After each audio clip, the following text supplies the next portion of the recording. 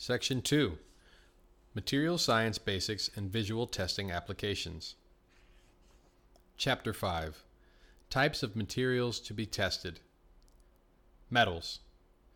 At the atomic and molecular level, metals are loosely defined as elements and alloys, combinations of elements, that are lustrous, malleable solids, and good conductors of heat and electricity. The bonding or valence electrons are shared by all of the atoms in the electron cloud of the crystalline structure. This metallic bonding allows the electrons to migrate freely within the crystal, enabling metals to be conductors. Metals are known for high strength, resistance to atmospheric destruction, durability, and plasticity. Metals can be cast or formed, and they can be joined using welding processes. Inspection techniques are based on the specific manufacturing process, the alloy used, type of defect sought, and the future application of the materials. During solidification, metal atoms arrange themselves into orderly patterns known as cells. These cells form the lattice of the metallic crystal. Most metals crystallize in cubic or hexagonal cells. The most common metallic cell structures are body-centered cubic, BCC, face-centered cubic, and closed-packed hexagonal. As the future of these individual cells determines most of the solidification properties and physical properties of an alloy. These properties are also influenced by the interstitial sites in the crystal and by the bonds between individual crystals.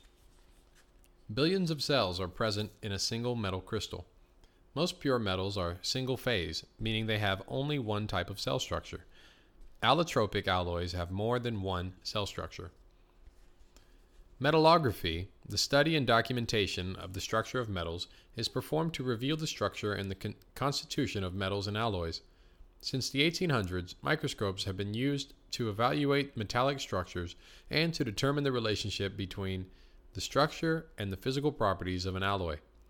Metallography is also used to assess the characteristics of metals after primary, secondary, or finishing operations and to analyze in-service failures. Metallography is performed by analyzing a specimen that is suitable for viewing under a microscope. Care must be taken to assure that the specimen is fully representative of the metal or object being studied. Studies of in-service failures or surface conditions may require special handling to preserve the information during the sample preparation. Metal grains may be biased in a specific orientation. Both longitudinal and transverse sections may be required. The first step in preparation is to obtain the specimen. The specimen should be carefully removed from the test object so that nothing interferes with the evaluation. A cutting torch or other heat application may alter the physical condition of the test piece. The specimen is normally mounted in a synthetic material. It then is polished and etched. The polishing and etching operations must be carefully chosen so that the characteristics of the sample are not altered. Macroscopic evaluation is normally performed below 10 times magnification. Microscopic evaluation is usually performed between 50 and 200 times magnification. Both provide information about non-metallic inclusions, processing defects, and metal grain size. Metallography is often used on castings to determine the solidification direction and to reveal dendritic and columnar grain patterns. In formed parts, the flow lines may be revealed. In weldments, the heat-affected zone depth can be determined. Most mechanical properties are based on the relationship between stress and strain. Stress is force applied to the metal, which causes metal to stretch, compress, twist, or skew. Strain is the percentage of change in unit length. Hooke's law is used to describe elasticity. Below the elastic limit, the strain, the amount that an elastic body is deformed, is proportional to the stress applied force. The elastic limit is the point at which a stressed material will no longer return to its pre-stressed condition and is permanently deformed. The stress-strain curve for an alloy shows the modulus of elasticity. The resistance of the alloy to the deformation is indicated by the slope of the line. The stress-strain diagram also shows the yield strength, ultimate tensile strength, and breaking strength. These curves are produced experimentally by applying a tensile load to a specifically prepared test sample. The strength of a material measures its ability to resist deformation. Strength is expressed in several ways based on the nature of the applied stress. Common strength tests includes tensile strength, compressive strength, and fatigue strength. Tensile testing and hardness testing are explained in greater detail in Chapter 7, Direct Visual Inspection. One common method of joining metals is by welding. Welding is the joining of two pieces of metal by the application of heat, electric current, pressure, or some combination of these forces in order to cause metallic bonding and recrystallization of the alloy at the union. Soldering and brazing are the other joining techniques where a filler alloy is used to establish the bond. The size and nature of the crystalline structure and the resultant properties in the weld and has are the subject of much study. Welding and other joining processes of metals are described in greater detail in Chapter 6, Visual and Optical Testing Applications. In-service metals are analyzed for wear, fatigue, and corrosion. Wear is the undesirable removal of material by mechanical action. Abrasive wear, adhesive wear, and fretting wear, where erosion, grinding, and gouging occur. Abrasive wear, when one surface rolls or slides past another surface with enough pressure to cause a cutting action. Adhesive wear occurs when the two surfaces are micro-welded due to heat and pressure as they move past each other. Fretting wear resembles adhesive wear but occurs on static surfaces. Small cyclic motions or pressures produce elastic deformation at the boundary and cause micro-welding. Fatigue causes a reduction of cross-section due to cyclic loading. Fatigue can cause fractures or cavities. Fatigue fractures are sudden failures caused by the application of a cyclic load. Prior to sudden or catastrophic failure, the fatigue fractures appear as brittle fractures. Frequently, metallography shows crescents or beach marks at the origin of the crack. Fatigue caused by contact stresses between two loaded surfaces is called contact stress fatigue. Surface and subsurface stresses cause elastic deformation of the materials. The uneven distribution of these stresses can cause pitting fatigue. Corrosion is the deterioration of a metal due to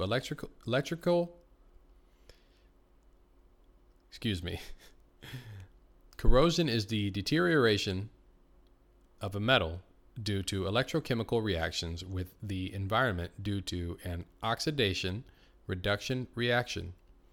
Galvanic corrosion is caused by differing chemistries or stresses within the alloy surface structure that allows the flow of electricity between the material that corrodes, the anode, and a cathode that does not corrode. Uniform corrosion and crevice corrosion are caused by the same mechanism as galvanic corrosion. Ceramics. As with metals, it is difficult to define ceramics at the atomic and molecular levels. Ceramics are materials with high strengths and hardness that are also brittle. They have strong chemical bonds that make them resistant to chemical attack and have excellent high temperature properties. Ceramic products can be categorized as glass, abrasives, refractories, whitewares, gypsum products, porcelain, enamels, and advanced ceramics. Most ceramics are produced from clays, natural material, or manufactured material. These all exhibit a characteristic crystal structure. The next most common raw material for ceramics is silica. A large variety of other materials are used as additives for specialized uses. A flux is added to the clay or silica to reduce the firing temperature. The production of most ceramic products begins with the crushing of raw material to achieve a desired particle size. Once crushed, the particles are separated by size and mixed with other raw materials to desired proportions. Because of their inherently brittle nature, ceramic materials are more difficult to form than metals or plastics. Plastic forming of ceramics is performed by mixing ceramic powder with a liquid to temper it and adding plasticizers that allow the ceramic materials to be formed. Plastic forming techniques include slip casting, extrusion, pressing, injection molding, dry forming processes, and high temperature forming. Ceramic raw materials and the finished products may be inspected for physical measurements including height, width, length, thickness, weight, volume, density, and porosity. Porosity may be measured by submerging a ceramic test specimen in a liquid bath and measuring the change in the mass of the liquid due to the amount absorbed by the ceramic. Liquid raw materials are measured for viscosity, the relationship between force and the applied fluid, and the shear produced flow. This is called the consistency curve. Newtonian fluids have linear consistency curves. Viscosity is commonly measured using a falling ball viscometer, orifice viscometer, Brookfield viscometer, or rotational viscometer. Particle size measurement of powders is usually performed using a testing sieve.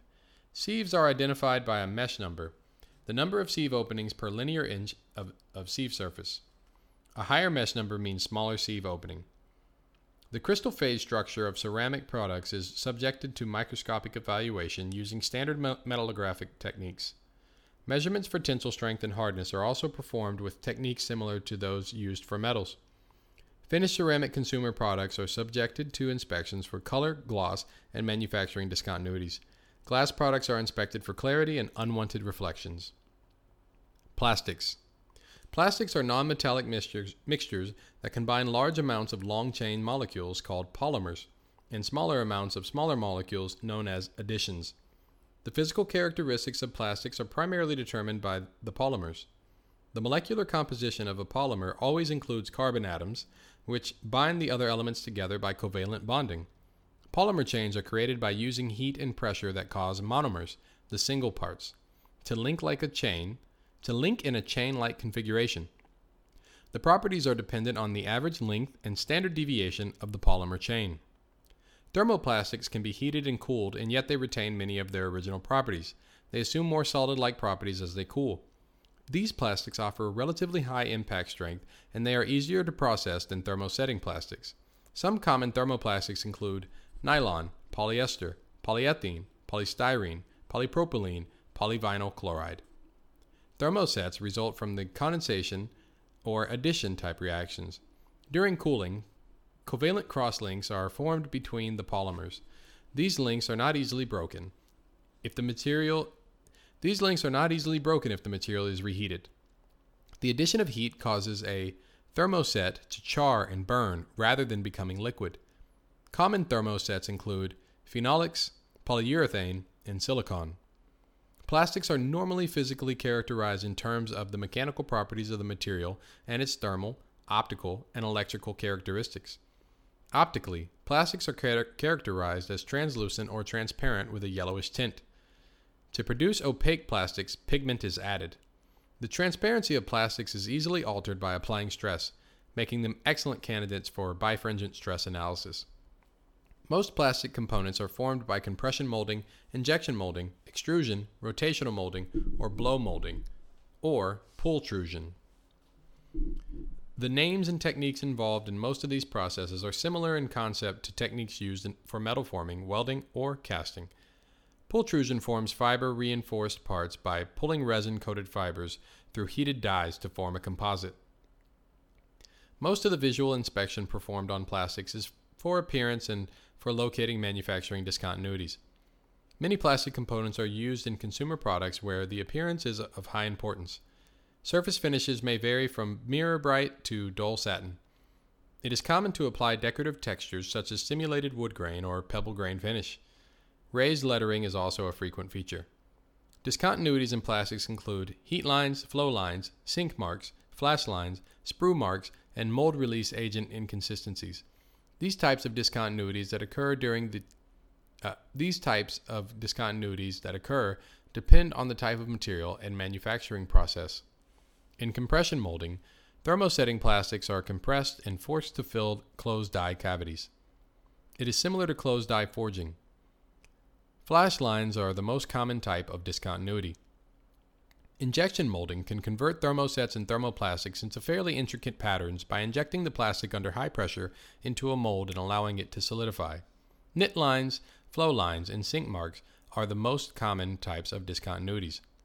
Extrusion forms simple shapes by forcing molten plastic through a die. It is also used to apply coatings to wire, cable, and strips. Sink marks are the most common type of discontinuity. Thermoplastics are used in blow molding to create one-piece hollow articles, i.e., as bottles, by forcing plastic into a cold mold using hot air. The most common types of discontinuity are excessive wall thickness variations and small flash lines.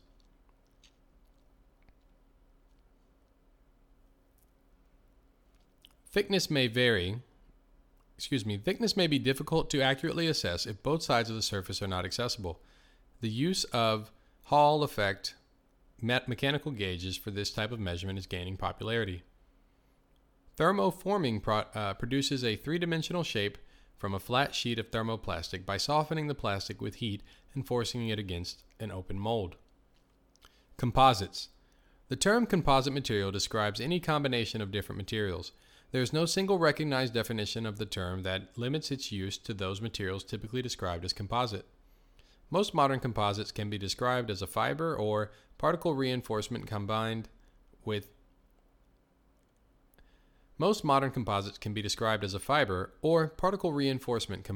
or embedded in a non-directional matrix or resin. Some composites have no matrix and are composed of layers of fibrous material. The most common composites may be somewhat arbitrarily described as fiber-reinforced, particulate, laminar, flake, or filled. A matrix is the base or filler material used to hold the reinforcement material in place, which distributes stresses among the reinforcing material. In some materials, the matrix may produce all or most of the material's characteristics. In others, it is strictly a filler and contributes little to the material's properties. Reinforcements are made from a variety of materials, including metals, aluminum, glass, polymers, boron, and inorganic materials, silicon, and carbides. One of the most frequently used reinforcements is carbon fibers. Carbon fibers are converted from a precursor polymer such as a polyacrylonitrile or pitch. This is converted into a fiber by spinning. It is stabilized by oxidation at 400 degrees Celsius or 752 degrees Fahrenheit. The fiber is then carbonized in an inert atmosphere at a temperature above 1000 degrees Celsius or 832 degrees Fahrenheit. The fibers exhibit a graphite layer structure that resembles an imperfect, very loose woven fabric. The properties of a carbon fiber are determined by the graphite layer plane and by the orientation of the layer plane in relation to the fiber axis. Strengths increase as the orientation improves and as the defect content of the fiber is reduced. The diameter and length of the fibers are commonly assessed. Fiber-reinforced composites use a fiber or thread-like reinforcement in a non-directional matrix. The most common fiber-reinforced composites are reinforced plastics or polymer matrix materials, metal matrix materials, and carbon or graphite matrix materials. Ceramic and glass matrix composites are other lesser used types of fiber reinforced composite materials. In most of these materials, the matrix and reinforcement are important to the structural properties. Reinforced plastics use a thermoset or thermoplastic matrix to distribute the applied stress among the reinforcing fibers. Reinforcements include most fibrous materials that have greater strength and a higher modulus than the matrix. Common fiber materials include glass, ceramic, and carbon fibers. Fiber lengths range from 2.5 millimeters, 0.1 inch, to composite where the fiber runs the length of the structure. Metal matrix composites using aluminum, titanium, and magnesium are used in aerospace technology because of their very high strength to weight ratios and excellent fracture toughness. They are produced by blending high modulus fibers or particles with the metal alloy matrix. These materials are produced by casting. All typical casting discontinuities may be expected. Metallographic techniques are used to analyze the distribution of the reinforcement. Carbon and graphite matrix materials offer excellent high-temperature properties. Carbon or graphite fibers in a carbon matrix retain usable properties at temperatures above 2500 degrees Celsius or 4532 degrees Fahrenheit. The room temperature properties are comparable to many conventional materials, but they offer the designer directional strength and modulus, stiffness, control by selecting the direction, quantity, and diameter of the reinforcing material. Flakes are used in place of fibers because they can be more closely packed. Flakes are generally not added to a matrix to reinforce it, but rather to alter the conductivity or resistance of the material.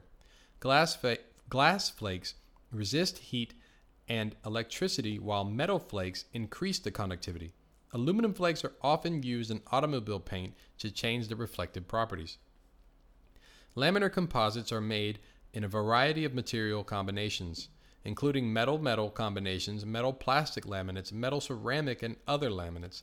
Laminar composites are fiber-reinforced composites that use the reinforcing material to provide its basic structural properties. The reinforcing fibers can be made of any of the previously discussed materials. The fibers can be oriented in 1, 2, or 3 dimensions, and they can be discontinuous or continuous. The most common structural laminar composite consists of layers of cross-directional fibers woven into a cloth, alternating with layers of resin or fiber interlaced resin. The reinforcing cloth may be pre-impregnated with the resinous matrix, prepreg, or the resin may be applied during layup. The structures are produced by layering the reinforcements into a mold as required. The resin is allowed to cure or forced to cure using ultraviolet light or heat. A vacuum is often applied to force the resin into the fabric and produce a bond. Structures produced by this method are inspected for porosity and voids, overlap in the fabric, gaps between the mating, faying, surfaces, cracks, surface pits, blisters, which are lack of bond due to air, resin-starved areas, tackiness, and wrinkles. Normally, defects in the reinforcing material are regarded as more serious than those in the matrix. Because of their heterogeneous nature, it is not easy to use visual and optical NDT techniques on composites. Tensile strength and knot sensitivity, the most important characteristics of structural components, are not readily assessed except by periodic destructive testing. In these applications, the most important visual and optical inspections are the in-process inspections described above. In many applications, the cosmetic appearance is also considered. Finished and painted composites are normally inspected for cosmetics prior to entering service. By their nature, composites are very damage resistant, but in-service composites should be inspected for cracking due to damage. Surface cracks can be found by using 5x to 10x magnifications, or by using a wetting agent such as alcohol and ink dye to provide contrast. Wood products. Wood products have been used as construction materials since before recorded history. The first lumber grading rules were developed in Scandinavia in 1754 and were used in the Americas by 1883. As wood composite materials, i.e. plywood and pressboard, have been developed, standards have been developed for them as well. In the United States, lumber grading is performed according to PS 2094, a voluntary standard established by the U.S. Department of Commerce in 1970 and revised in 1994. Agencies that grade lumber are certified and monitored by the Board of Review of the American Lumber Standards Committee. Specific lumber grading rules are administered by 7 different regional associations, such as the Western Wood Products Association. Periodically, the WWPA issues the Western Lumber Grading Rules. These regional associations grant grading rights to manufacturers within their jurisdiction. Manufacturers and personnel must provide proof to the association that they are adequate and competent to accurately grade lumber.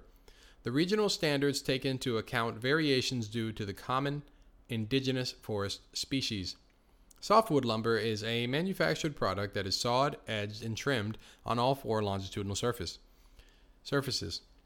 Softwood lumber is classified according to the extent of manufacturing as rough lumber, dress lumber, or worked lumber. The measured characteristics of lumber includes sizes, locations, and spacing of discontinuities, i.e. wood grain and growth rings. These characteristics are thoroughly described in the grading rules, which are illustrated and provide visual assessments of the criteria of products ranging from rough-cut timbers to superior finished lumber for cabinet work. Framing lumber used for construction is evaluated for the fiber stress in the building and the tensile strength and the compressive strength, both parallel and perpendicular to the wood grain. In addition, the moisture content from the wood is important. Physical testing of lumber is performed in accordance with ASTM standards to qualify the visual standards and the design values. Framing lumber is visually inspected for wane, which refers to bark or lack of wood, and knots, which is a portion of a branch or limb. In addition, lumber is checked for dimensional conformity as well as warp and manufacturing defects. Select and finished lumber is used on exposed surfaces such as cabinets, molding, or architectural work. The best side of the piece is graded as clear, C select, or D select, based on the amounts of characteristics or imperfections in a specified area.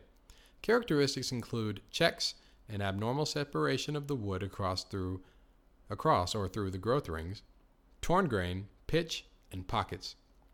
All graded lumber is stamped in accordance with the rules developed by the American Lumber Standards Committee. The actual markings are very detailed and include information on the supervising agency, the issue number of the mill or inspection agency, the species of timber, and the grader markings. Consult the grading rules books of the regional organization for specific requirements.